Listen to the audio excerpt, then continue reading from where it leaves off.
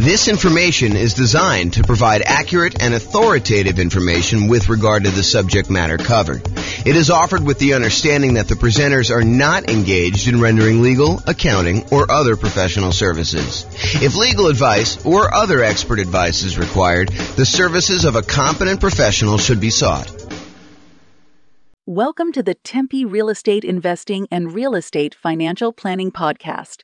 Learn all about investing in real estate in Tempe, Arizona, with a combination of real estate financial planning and modeling with numbers specific to Tempe, plus syndicated, more generalized recordings of live and pre-recorded real estate investing classes, not all of them specific to Tempe.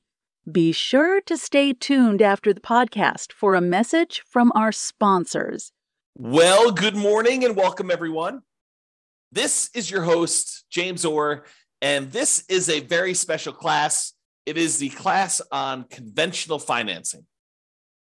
And it is intended to be like a good overview class of the conventional financing options for real estate investors.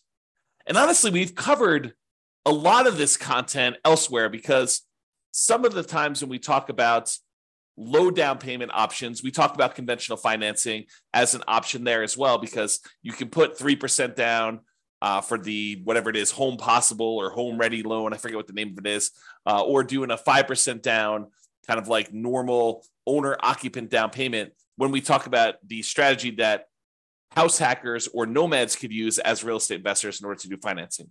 But today we're going to primarily focus on going over conventional financing in the context of putting 15% down on the low end, and in most cases, probably putting 20 or 25% down by choice. You can do conventional financing with as little as 15% down. However, I think a lot of investors are going to choose to bump up to at least 20%. And I think in a lot of cases, which we'll cover in a separate class, you will opt to go from 20% to 25% because the interest rate is going to improve quite a bit. And you're also going to be borrowing less money, so the cash flow will improve. So one of the kind of strategies for improving cash flow, we're kind of in this market where prices have gone up very rapidly over the last few years. Interest rates are up quite a bit, and rents are sort of lagging behind. So cash flow, even though cash flow is probably more important than ever, cash flow is harder to come by. And so a lot of you folks are going to decide that it may be better for me to save up to 25% instead of just saving up to 20% so that I can borrow less of an impact from those higher interest rates. And the interest rate does improve when you go from that 20% to that 25%. And it's pretty significant, which will really help improve cash flow on these properties. And some of you may actually choose to forego financing altogether and buy properties free and clear, which we'll cover in future classes as well. Okay, so let's talk about conventional financing. So why conventional financing? Some investors will be obsessed with nothing down options like the USDA or the VA, or doing some type of like really idealistic burst strategy where you can go buy properties at such a deep discount that you can do the work and pull all of your money back out after you have time to refinance it 12 months down the line. Or they'll be obsessed with low down payment options like doing house hacking or the nomad strategy, where you're putting 3% down for conventional financing or 3.5% down for FHA. Maybe you're buying a single family home with FHA, or a duplex or a triplex or a fourplex, or maybe you're going to go buy a single family home with 5% down conventional financing. All of those kind of like low down financing options. So there'll be some people that are obsessed with that. And some of you guys will be doing that out of necessity, that you don't have down payments. And I totally understand that. If you're just getting started, and you're trying to kind of amass, if you're familiar with my concept of that first 100K, sometimes you really need to get started and you're willing to take on additional risk by doing some investing with nothing down or low down in order to get into that first property. However, about 1/3 of all real estate transactions are purchased for cash. And here is the latest Redfin data going through, I think pretty much March, if I'm not mistaken. That definitely shows January of 2023 on here, but I believe it's actually just not showing enough granularity for you to see that it's going through to March. But it shows you what percentage. And so you could see going all the way back to 2011, which at this point is 12 years ago, you could see that it kind of fluctuates the share of U.S. homes purchased with cash. And so you can see that, it's just over 30% there. We kind of peaked out at whatever this is, 37% or so in the 2013 sort of era. And you can see that there's, a little bit of movement here, but the low was about 20% of properties being purchased with cash. And that was in April of 2020, which when interest rates were really, really, really low, right after COVID, it doesn't surprise me that a lot of people decided to finance properties then. When you can get a 3% interest rate on buying an investment property or a 3% interest rate buying an owner-occupant or lower than that if you're buying an owner-occupant, I think we were seeing really, really low around that time. It wouldn't surprise me that cash purchases were at all-time low. But now we've kind of had interest rates kind of creeping up, and the number of properties or percentage of properties that are purchased all cash is pushing whatever this is, 32% or so. And that is a local high. We're basically, for the last 9 years, that is the highest we've seen all cash purchases, which if you ever see me do my presentation on how much longer it takes to achieve financial independence if you wait that really, really, really long time to save up enough money to buy a property all cash, then you buy that property all cash and you save up to buy the next one all cash, and you kind of do that as your strategy to acquire rental properties as quickly as you can, even though it seems like it's really, really long. It's not that much longer than if you save up and put 5% down or 20% down or 25% down in order to buy rental properties, because the cash flow on an all cash purchase is significantly better than the cash flow you're seeing on a 5% down or 20% down or 25% down sort of purchase. And so you get to financial independence not that much slower, in some cases, maybe even faster. So I'll do another class on that coming up here, but realize that it's not as bad as you might think to do all cash as a strategy. Okay, so with that being said, about 1/3 of all these are purchased for cash, and that's been pretty consistent. And there will be investors seduced by the siren song of creative financing. Those that are attracted to the idea of going and finding, some type of seller, motivated or otherwise, or distressed property of some type, and trying to structure creative owner financing or wrap financing or subject to, or acquiring properties on a lease with an option or lease purchase contract, or do an installment land contract or contract for deed, or in some cases maybe doing loan assumption if you're doing some type of house hacking where you're trying to assume a really good low interest rate loan of some type. So there will be a lot of you, I wouldn't say a lot of you, but there will be some of you who will be seduced by this creative financing and are willing to do more of the real estate entrepreneurship of being in the business of going out there and finding deals, finding motivated sellers so that you can structure these creative financing deals. I don't think everybody is attracted to those. I think some people are, and there are some compelling reasons to do it, but it's not the only way to do this. It's not the only way to achieve financial independence. So regardless of which path you choose, I think having this foundational knowledge of conventional investor financing will help you. Whether you decide to do all cash, I think it's helpful to understand the trade-offs you're making by doing all cash versus doing conventional financing.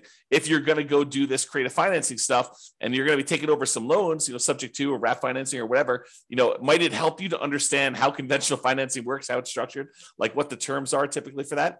I think it's super helpful. So, having this background knowledge, I think will be helpful regardless of whether you do it or not. And a lot of you are going to choose to do it anyway. Okay. So a quick review of the different financing options that we've already covered in various classes, and go dig into those if you want more information. But here is a really quick overview of the other financing options available.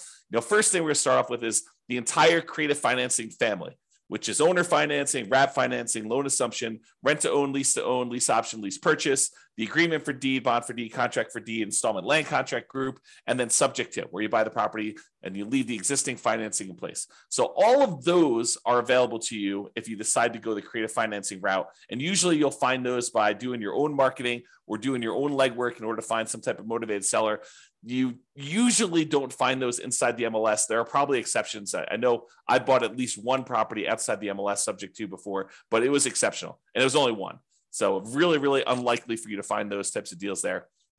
As far as down payments go, I think it is likely for you to be able to negotiate some low down payment options when you're doing creative financing. And in some rare cases, I think you'll be able to find some nothing down options. Another option for financing would be private money. This is going to grandma, someone who has money that they would be willing to invest in you. and you'll be very likely to be able to negotiate low down payment options on those as well. And in some cases, grandma may not require anything down at all.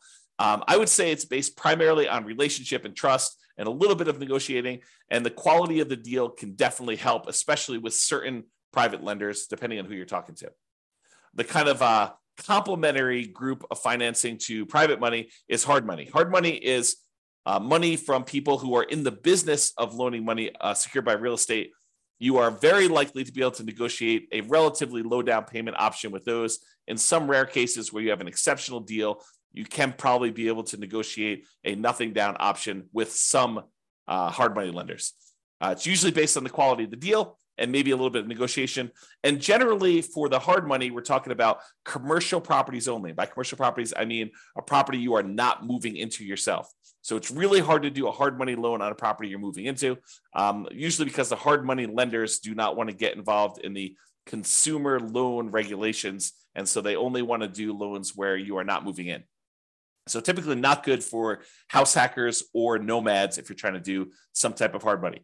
Private money could totally work with those, and creative financing could totally work with those. But hard money is probably going to be a no-go for trying to structure any type of owner-occupant situation with those.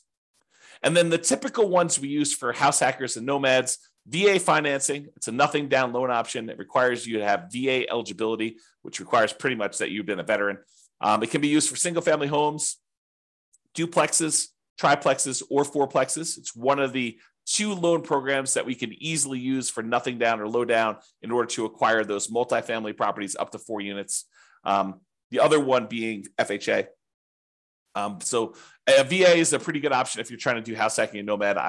I think that's probably one of your first choices for the first loan you get, if you have that eligibility. If you don't worry about it. Move on to the next one.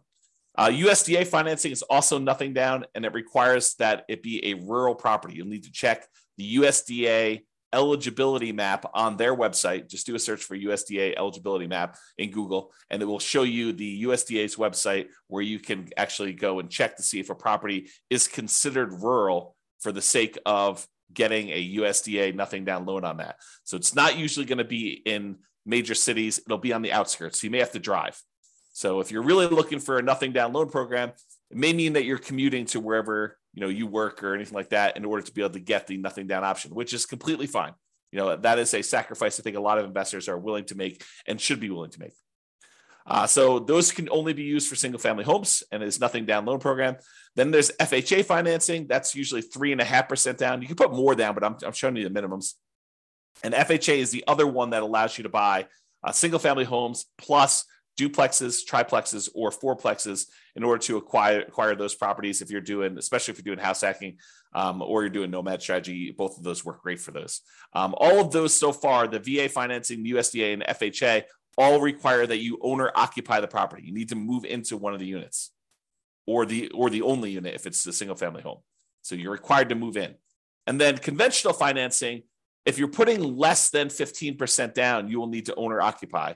If you're putting more than 15% down and you're getting a non-owner occupant loan, you can buy those without moving into them. And so a lot of real estate investors are going to be using conventional loans to buy their non-owner occupants investor loan type properties where they're not required to move in. Now, if you do move in, you can get owner occupant financing, which has much better interest rates, and you can do as low as 3% down or doing more commonly the 5% down conventional financing program to do that. And it's usually only for single family homes unless you get up to a much higher down payment for those. All right. And then usually there's in some markets, there is down payment assistance available, and that is often combined with FHA. And it may help you kind of offset some of the down payment or all the down payment, depending on the program that they have there. So usually for nomads or house hackers, that could be an additional strategy. There may also be in your local marketplace local banks or credit unions that offer low down payment and nothing down loan programs. From time to time, we see those as well. Okay, so that's a review of all the different financing options that we've covered before in other classes. This is the creative financing, which I just covered before, so I'm not going to cover it again. And now let's talk about conventional financing, and specifically conventional financing for investors putting at least 15% down. So you could go and do these for nomads or house hackers. You can move into the property and live there if you wanted to. However, realize that is not the norm. And by not the norm, I mean that a lot of investors are not going to be moving into the properties. They're going to be putting 20% down or 25% down. You can put as low as 15% down and do that. But I think that it's a smaller group of people that are using these loans in order to do house hacking or nomading. Even though I'd like to change that. I would like to have more nomads and house hackers use conventional financing. All right, so conventional finance here, primarily talking about Fannie Mae or Freddie Mac. They're quasi-government organizations, is my understanding. Go talk to your lender if you really want to do, or search online.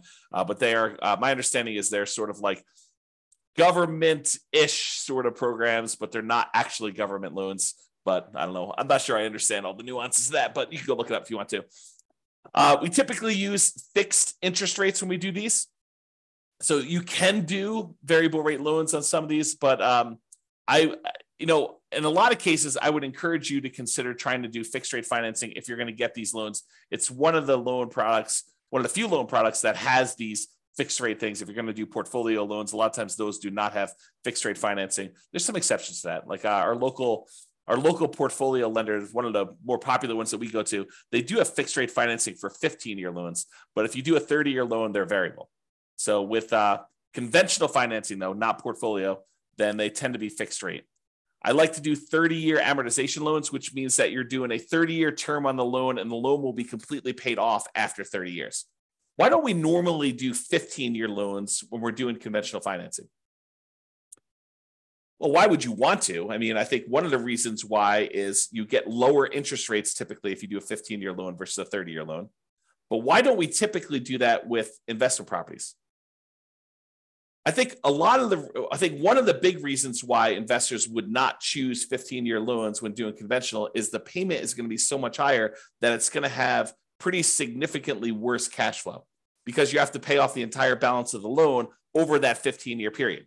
So that's, I think, one of the reasons why people don't do it. Although some investors, especially investors that they have a lot of income from their job and they're able to handle that worse cash flow on their properties, especially if they're trying to do some type of early retirement or they're starting later and they have a very limited time until they get to their kind of retirement age. Some of them may choose to do 15-year financing, although in most cases, when I've talked to clients in the past about the differences between 30-year and 15-year, I tend to explain to them that why don't you do a 30-year loan?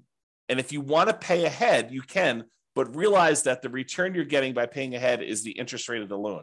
And I think in a lot of cases, you could do better by taking that money and investing somewhere else. Even if you were going to do a 30-year loan, take the extra money that you would have actually spent on doing a 15-year loan, invest that in something like bonds, CDs, money market accounts, stocks, or some other real estate investment as another example, but something other than paying down the loan and getting a higher rate of return than what you would have gotten by paying down that loan each month, because the return you're getting is actually the interest rate of the underlying loan itself. And so if you take money as an example and you invested it in the stock market and that was growing at, 6, 7, 8, 9, 10%, depending on what you're investing in the stock market, you could use that money to then grow at a much faster rate. When it gets large enough where you could take that thing in one big chunk and completely pay off your mortgage at that point, that actually gets you there faster than if you take the same amount of money each month and you invest it in that underlying loan itself at that lower interest rate. Now, if the rate on the loan is actually higher, then it might be faster for you to do that. But if the interest rate on the loan that you're paying off faster is lower than what you can get elsewhere, it'll tend to be faster if you actually do the investment elsewhere. There may be additional risk that you're taking on. You're introducing the new risk of investing in stocks that when you do that. But I think a lot of folks believe that over a long enough period of time, that risk is a worthwhile risk to take for the return that you're getting. All right, so conventional loans, we talked about 30 years, fixed rate financing. It tends to be 740 plus credit scores for the best interest rates.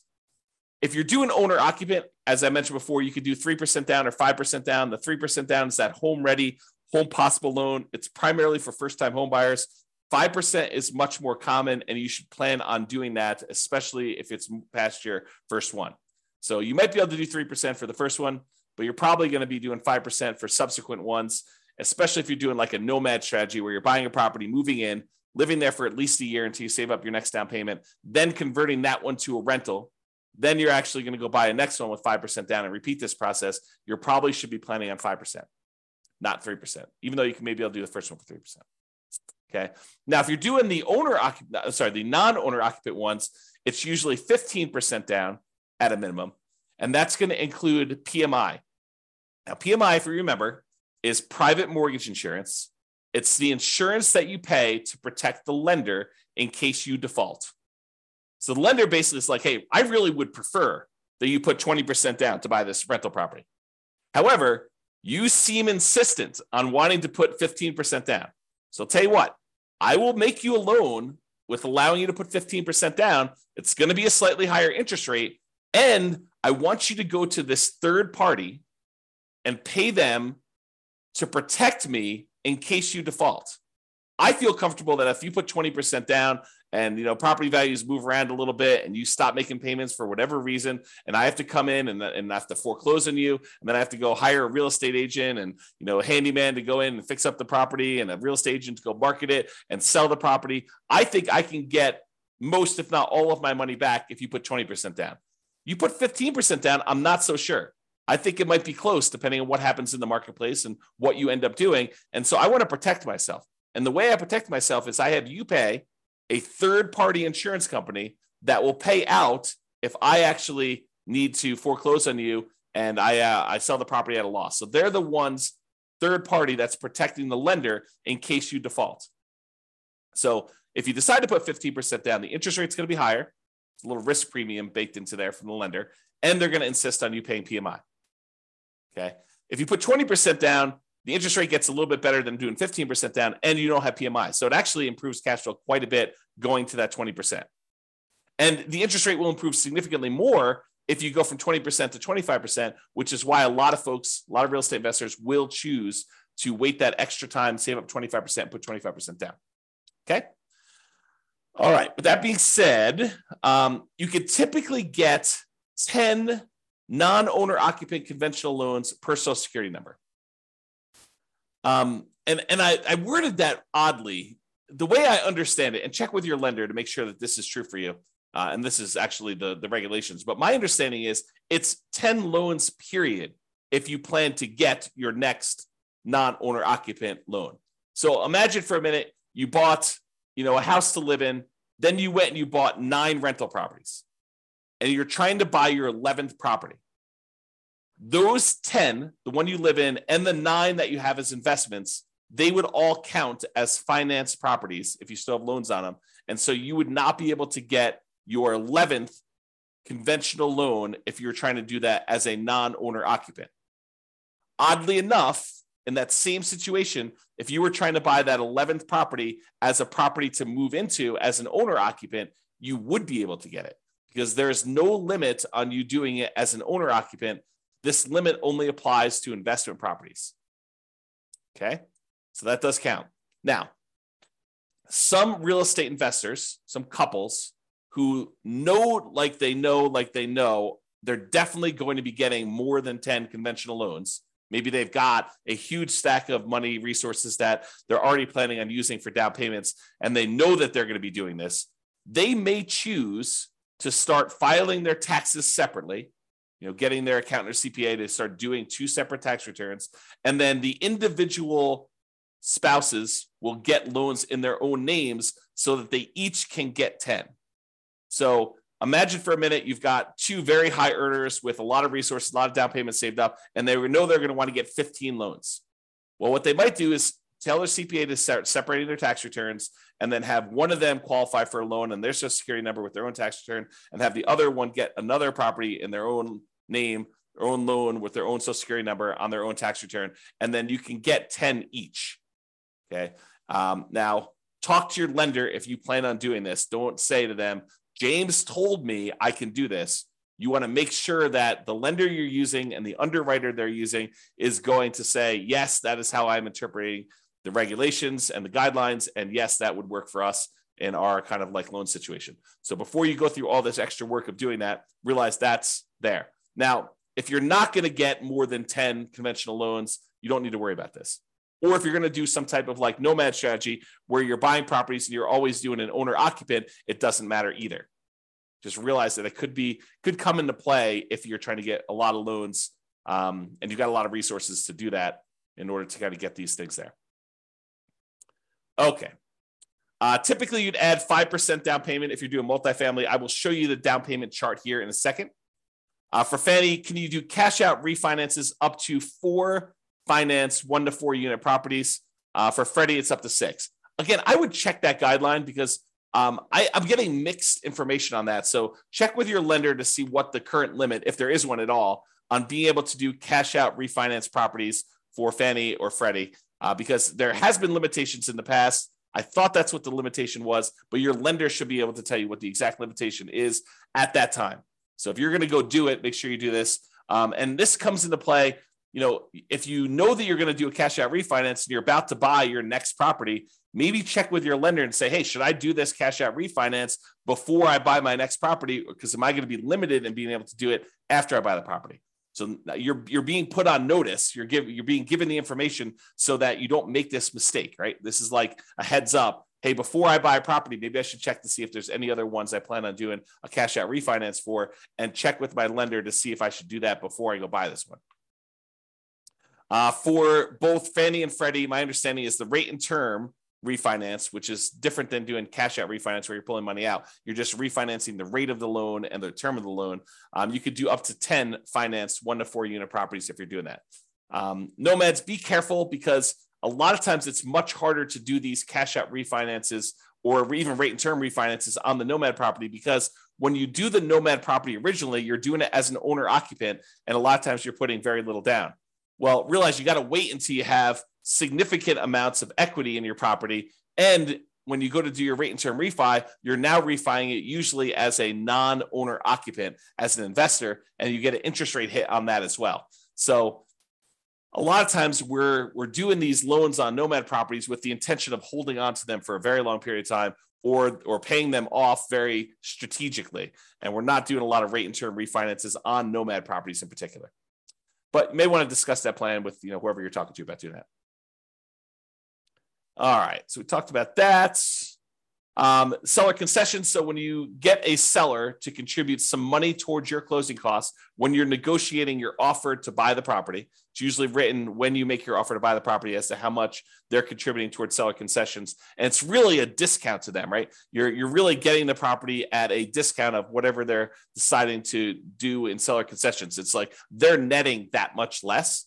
So if you ask them for 2% in seller concessions, realize you're asking them for a 2% discount. So you may want to think about that when you're doing that. So when you're doing these loans, though, the maximum seller concessions you can get for doing these conventional loans varies between 2% and 9%. It's usually 6% with 20% down, or 2% for the non-owner occupant loans if you're going to do that. So 6% down with 6% seller concessions, 20% down owner occupant, or 2% for non-owner occupant. There's a separate chart for doing that. I don't know if it's on the next slide or not. I think there's a separate chart in the underwriting guidelines, or talk to your lender. Your lender can give you that. The most common conventional loan is the 20% down. It's for investors. So that's probably the most common one to do. If you're doing investor loans, putting 20% down. You can do 15% down, but realize you're going to pay a penalty for that. I think we talked about that before. All right, so let's talk a little bit about the desktop underwriting version 11.0 standard eligibility requirements for conventional financing. And this just walks you through. This is directly from the underwriting guidelines. You can look this up online, look up Fannie Mae underwriting guidelines or selling guidelines, or the Freddie Mac underwriting guidelines, and you'll see different charts for different situations. I just pulled out one of them for probably more common, or call your lender and actually get your lender to walk you through what your situation is here. But they're usually using something like this. So there's a section here for principal residence. We covered that in a previous class. I'm not going to cover that today. There's a whole section here on doing second homes, which is a little bit different. Usually it's about 10% down for doing those on a purchase. And then you have this whole section for investment properties. So if you're buying a single unit, not a duplex, triplex, or fourplex, you could do as little as 85% down. 85% loan to value, 15% down for a fixed rate mortgage and adjustable rate mortgage. So you can get both of those options with a single family home. If you're doing a duplex, triplex, or fourplex, they require 25% down. That's what this is showing here. Okay. So that's the kind of like lowest down payments, maximum loan to value is another way of saying that for doing that. And this shows you the limited cash out refinance for 1 to 4 units. You can only go up to 75% loan to value for doing cash out or doing limited cash out refinances. For cash out refinance, like the full version, you can only go up to 75% loan to value for a single family home. If you've got a duplex, triplex, or fourplex, you can only go up to 70% loan to value for those. So those are the limitations there. All right. So in conclusion, there are several financing options, including nothing down and low down options, which we've covered a little bit today, but mostly in the previous classes where we had the nothing down loan options or the low down loan options. And despite investors obsessing about nothing down, low down, and creative financing, about 1/3 of all transactions are cash. And many of the other ones remaining are going to be conventional financing. I think having a really good working knowledge of conventional financing is foundational and will serve you regardless of what type of financing you opt to utilize, especially if you're going to do conventional financing. So that's all I got for you today. I hope that was helpful. Just kind of a good kind of like conventional financing primer or conventional financing 101 to give you an overview of how conventional financing works and kind of where it fits into the overall financing picture. This has been James Orr. Hope you have a great day. Bye-bye for now. With home prices up, mortgage interest rates up, and rents up, but not quite enough to counteract the higher prices and interest rates, cash flow on rental properties in Tempe is harder than ever. Book a call with the Real Estate Financial Planner to apply our proprietary 88 strategies to improve cash flow on your rentals. See the show notes for a link to schedule your call and improve your cash flow today. If you're a real estate agent, lender, or professional in Tempe that wants to help our real estate investor listeners, consider reaching out to learn about collaboration opportunities with this podcast. We'd love to add more value to our listeners by having you assist our investors buy, sell, and finance their real estate investments. See the show notes to schedule a call to discuss collaboration opportunities.